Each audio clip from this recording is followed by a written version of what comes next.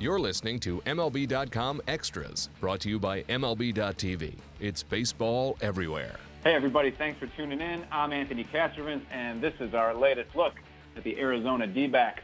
I'm joined by Steve Gilbert, live from fantasy camp. Steve, how's fantasy camp treating you? You haven't punched out Luis Gonzalez yet, right? No, it hasn't turned into a Seinfeld episode yet. But no, just getting started today. Always a lot of fun. It's almost like a reunion of the 2001 World Series team with Luis Gonzalez and Mark Grace and Matt Williams here as working the camp. So it's always fun to see those guys, and I think they really enjoy. You can tell that they enjoy hanging out together and telling stories, and it's a lot of fun. I think the Diamondbacks have a little bit of an advantage over some other teams because it's such a young franchise. So the most well-known of their guys are a little bit more current than, say, some of the other teams, and they're a little more accessible here in Arizona. Well, just don't show anybody up out there. Just try to be humble. And I'm just trying to finish the week in one piece, Anthony, but I appreciate your confidence. All right. Well, it sounds like there's some confidence that the D-backs might have a few more moves up their sleeves between now and spring training camp, or at least between now and opening day. You talked with Mike Hazen recently. He expects to be active here these next few weeks. Whether that leads to actual deals remains to be seen. But we've seen that, the area they're most focused on is bullpen depth, and that's been a pretty slow-moving market here of late after the big names came off the board. Your Aroldis Chapmans, Kenley Jansen's, Mark Melanson's. It's been somewhat slow since then, but what's the latest on the D-backs and their bullpen search?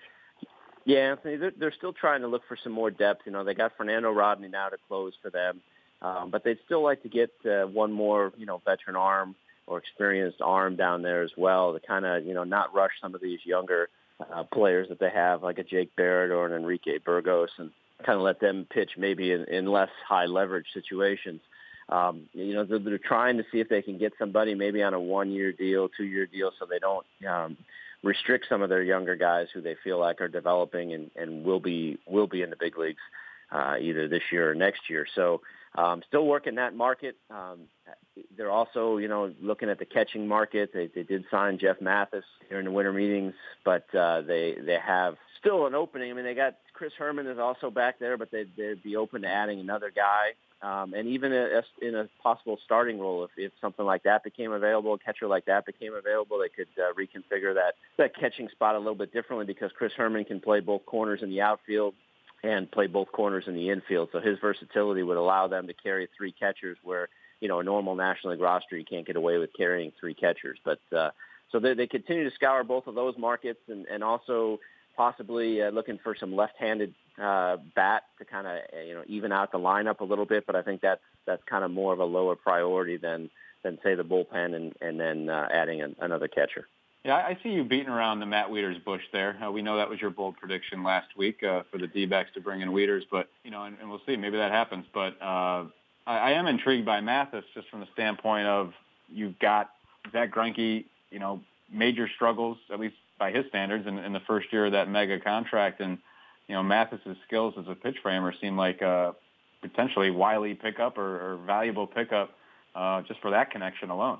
And I think that's exactly the reason they did it in terms of his pitch framing, and that was something that they just didn't do a very good job at last year. Wellington Castillo, you look at the numbers, and he was not ranked very high on when it comes to pitch framing. And a guy like Zack Greinke, that's very important to be able to get those pitches on the corner or a little bit off the corner. If he's able to get those, it opens up everything else for him. And if he's not getting those close pitches, then he has to come more down the middle with pitches, and he's not an overpowering pitcher. So that's a great point, and I think that is what they were looking for in Jeff Mathis, is somebody that they felt like could be a better framer behind the plate because, as we know now, that's becoming such a important part of the game and something that since we now can measure, it's easier to take a look at. One thing the D-backs do have depth-wise, they have some bodies now, especially after the addition of Taijuan Walker. They have some bodies for their rotation. Do any of those guys in that group of 8 or 9 guys, any of them profile as potential bullpen pieces, guys who could potentially transition the bullpen even on a short-term basis for a club that's looking to upgrade in that area? Yeah, and I think that's one of the other things that they're keeping in mind and being flexible about is that they do have some starting pitching depth, and if they get towards the end of spring training and all of a sudden they've got an extra 3 or 4 starters sitting out there, a guy, and I hate to name names because everybody wants to start, they don't want to be they don't want to pitch in relief, but Patrick Corbin did a great job out of the bullpen for them last year after struggling a little bit as a starter. So he's a guy that's certainly potential there, a guy that could give you a couple innings and pitch in some leverage situations. Braden Shipley's another guy that certainly could profile as a reliever. Zach Godley's done it before. So they do have a number of options there, and if if they don't add another reliever or they still feel like there's holes back there, it wouldn't surprise me if, as they get into spring training, they start to take a look at maybe moving a starter to the bullpen. Yeah, interesting decisions ahead there. We did have some minor news on the D-backs front in the last week or so. Ruby De La Rosa is back with the organization, remains with the organization on a minor league contract. And there was also a small swap with the Royals. The D-backs acquire Sam Lewis for Peter O'Brien. What can you tell us about both of those moves, Steve? Well, the second one first. They had designated Peter O'Brien for assignment. He's a guy that when they acquired him from the Yankees, they thought that he could catch. They acquired him from Martin Prado back during the 2014 season, and catching just didn't work out for him. He had a little case of the throwing yips in spring training in 2015, and so they moved him to the outfield and worked hard out there, but that was just not a natural position for him.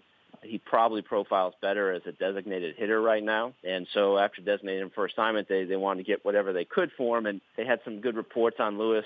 Figured why not take a chance on him. So that's why they dealt O'Brien. The other transaction you mentioned, Ruby had a Tommy John surgery once before. And last year finally seemed to be putting things together as a starter. He's a guy that everybody had talked about possibly being a reliever, all throughout his career because he's got such a dominant fastball and slider.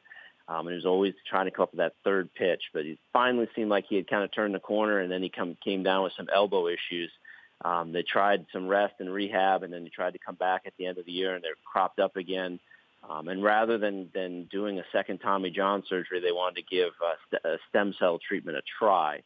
So he went stem cell treatment towards the end of last season, and they won't know until he actually gets back up on the mound, probably spring training, and starts throwing, whether or not that's successful and whether or not that ligament's going to be okay, or if he needs another Tommy John surgery. But right now, he's a guy that they're looking to pitch out of the bullpen, even if he is healthy.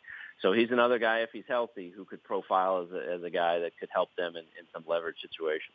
All right, Steve, we have pulled you into reality long enough. We're going to send you back to your big league fantasies there at Fantasy Camp. I want to thank Steve Gilbert for joining us. Thank you all for tuning in. It's been MLB.com Extras, Arizona Diamondbacks edition. MLB.TV Premium, the #1 live streaming sports service, is celebrating 13 years. Watch every out-of-market regular season game live or on demand in true HD. Real-time highlights, live look-ins, pitch tracking widget, and more. MLB.TV Premium includes a free At-Bat 15 subscription. Watch live baseball on over 400 mobile and connected devices. Watch at home, in the office, or on the go every night on every device.